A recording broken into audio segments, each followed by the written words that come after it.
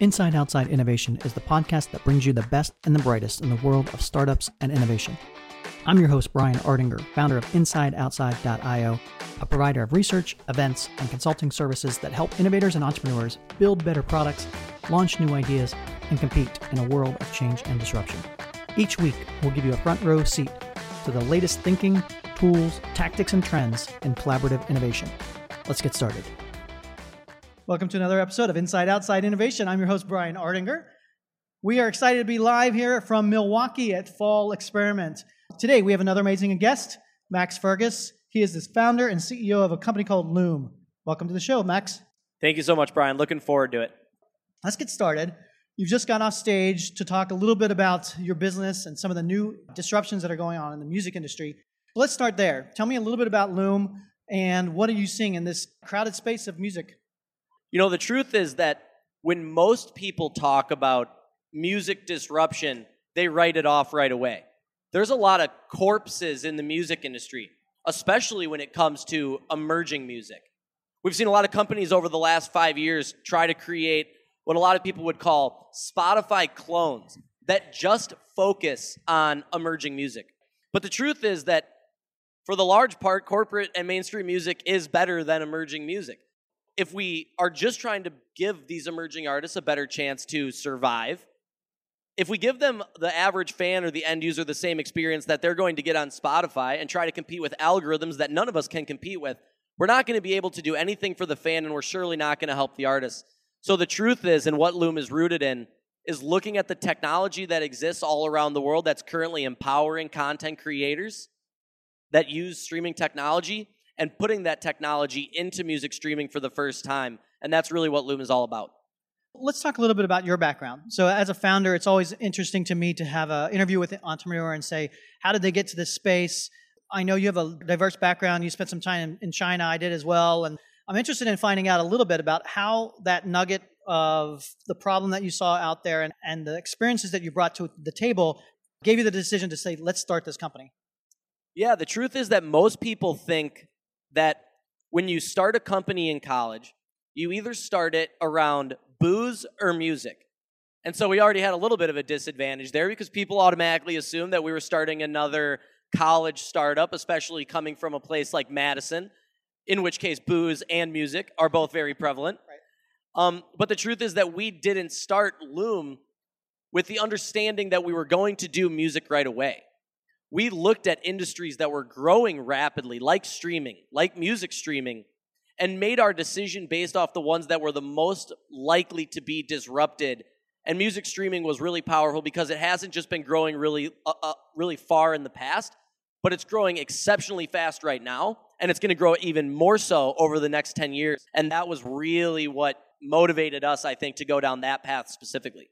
I understand you had some background in healthcare and a little bit in the VC space as you're going through college. What made you decide this is what I want to do for the next 5-10 years of my life? You know, I was always an entrepreneur, but one of the consequences of going to a school like Madison is that you're surrounded by people that are full of motivation. And so when I got to Madison as a freshman and started taking finance classes, I got pulled into that right away. And I was no different than any of those students, really motivated. To be honest with you, really only motivated because I felt like I should be motivated. Now that I look back on it, I see myself going into investment banking and squeezing the last dollars out of really mature industries. And to be honest with you, I didn't have as much passion in that. True motivation is only rooted in passion. And I think once I realized that and realized how much I really wanted to still be an entrepreneur after school, there was no question that I wanted to go down this path instead of the one that I had previously outlined for myself. So we'll talk a little bit more about kind of the background and why you started it in Milwaukee and that. But getting back to the industry itself, what are some of the trends? Because you're not just about music streaming. I heard your talk. You talk a lot about community and some of the trends in content creation and that are changing the way consumers view content in general. What are some of the trends that you're seeing and why did you see a huge opportunity for what you're building? Absolutely. And it all came down for us to the comparison of all of these streaming verticals. And the easiest one to look at is Twitch and Amazon because they're in our own backyard. I barely even knew what esports was 2 years ago. Most of my friends went from really not playing a lot of esports to playing games every single day, watching Twitch live, taking it from a niche to an entertainment and industry powerhouse like we had talked about. But that wasn't the thing that really interested us. What interested us the most was that Twitch was making billions of dollars just off of micro payments from fans virtually gifting their favorite esports gamers. Now, digital tipping and tip jars aren't new, but I can tell you right now, without that medium, would those fans have ever gifted an esports gamer simply through Venmoing them or finding them online? Probably not.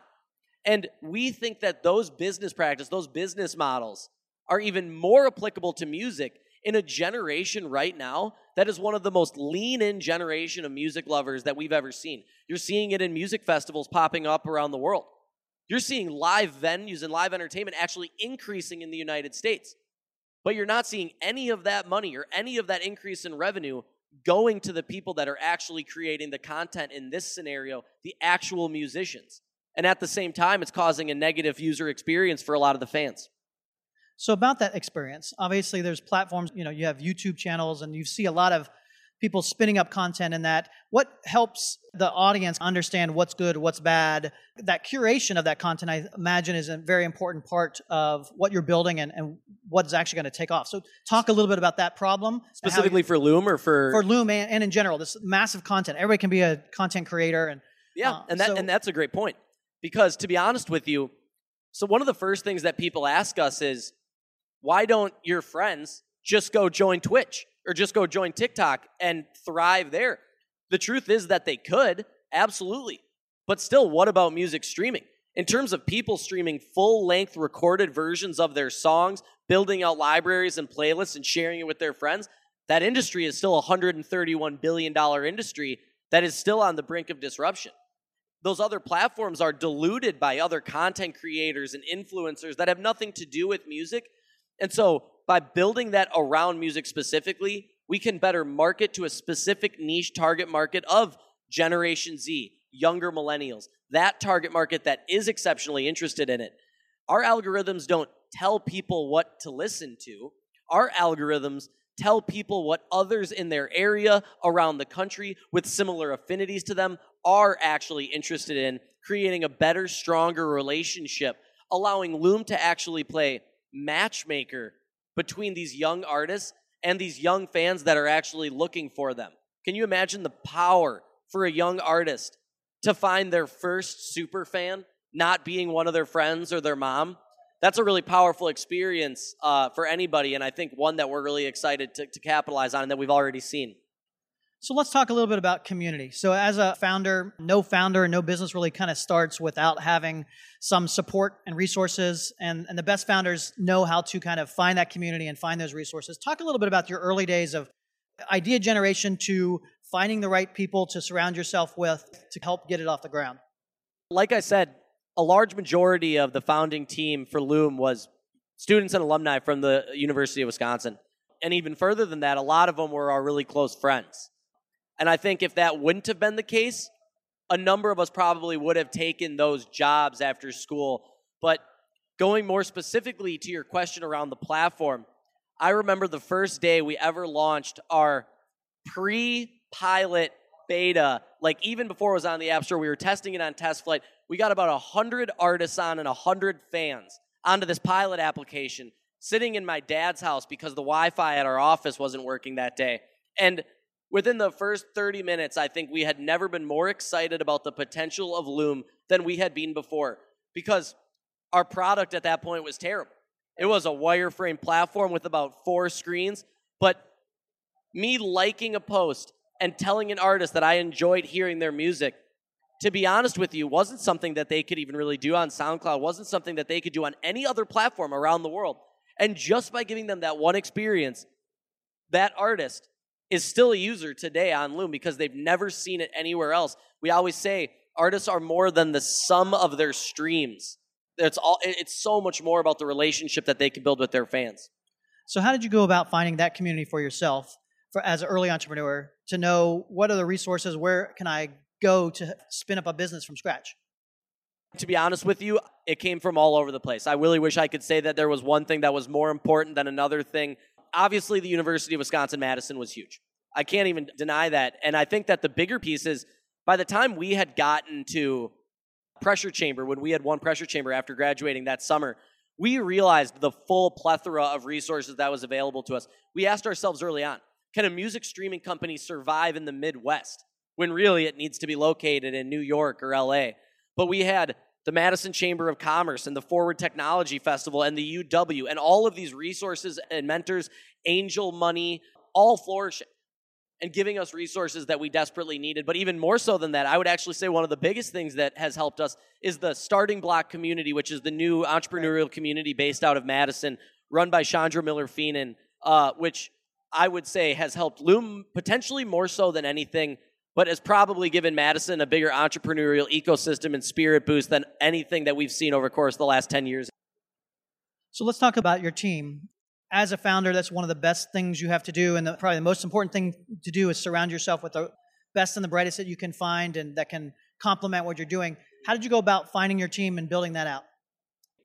A thing that people always say is that the intellect and the students at UW don't match up with students at Harvard or Stanford or some of these other really top Ivy League schools or schools around the country. And I don't disagree with all of that. But what I disagree with is that the top quartile of students at the UW are just as smart and as motivated and as passionate as any of those students at any of those universities. And I wish I could take credit for going out and finding the smartest kids across the school, but the truth is that they were surrounding us at all times. It was not hard to find students that were exceptionally motivated and exceptionally excited to, like I said, challenge themselves and explore new career opportunities. We did a risk analysis of our company early on of the 9 major types of risk that startups come accustomed to failing to. And the first thing that we had checked off the box was our team risk. So you've been in business 18 months-ish, around there. What are some of the obstacles or the biggest things that you've had to face in the last 18 months that have made you think twice about what you've done?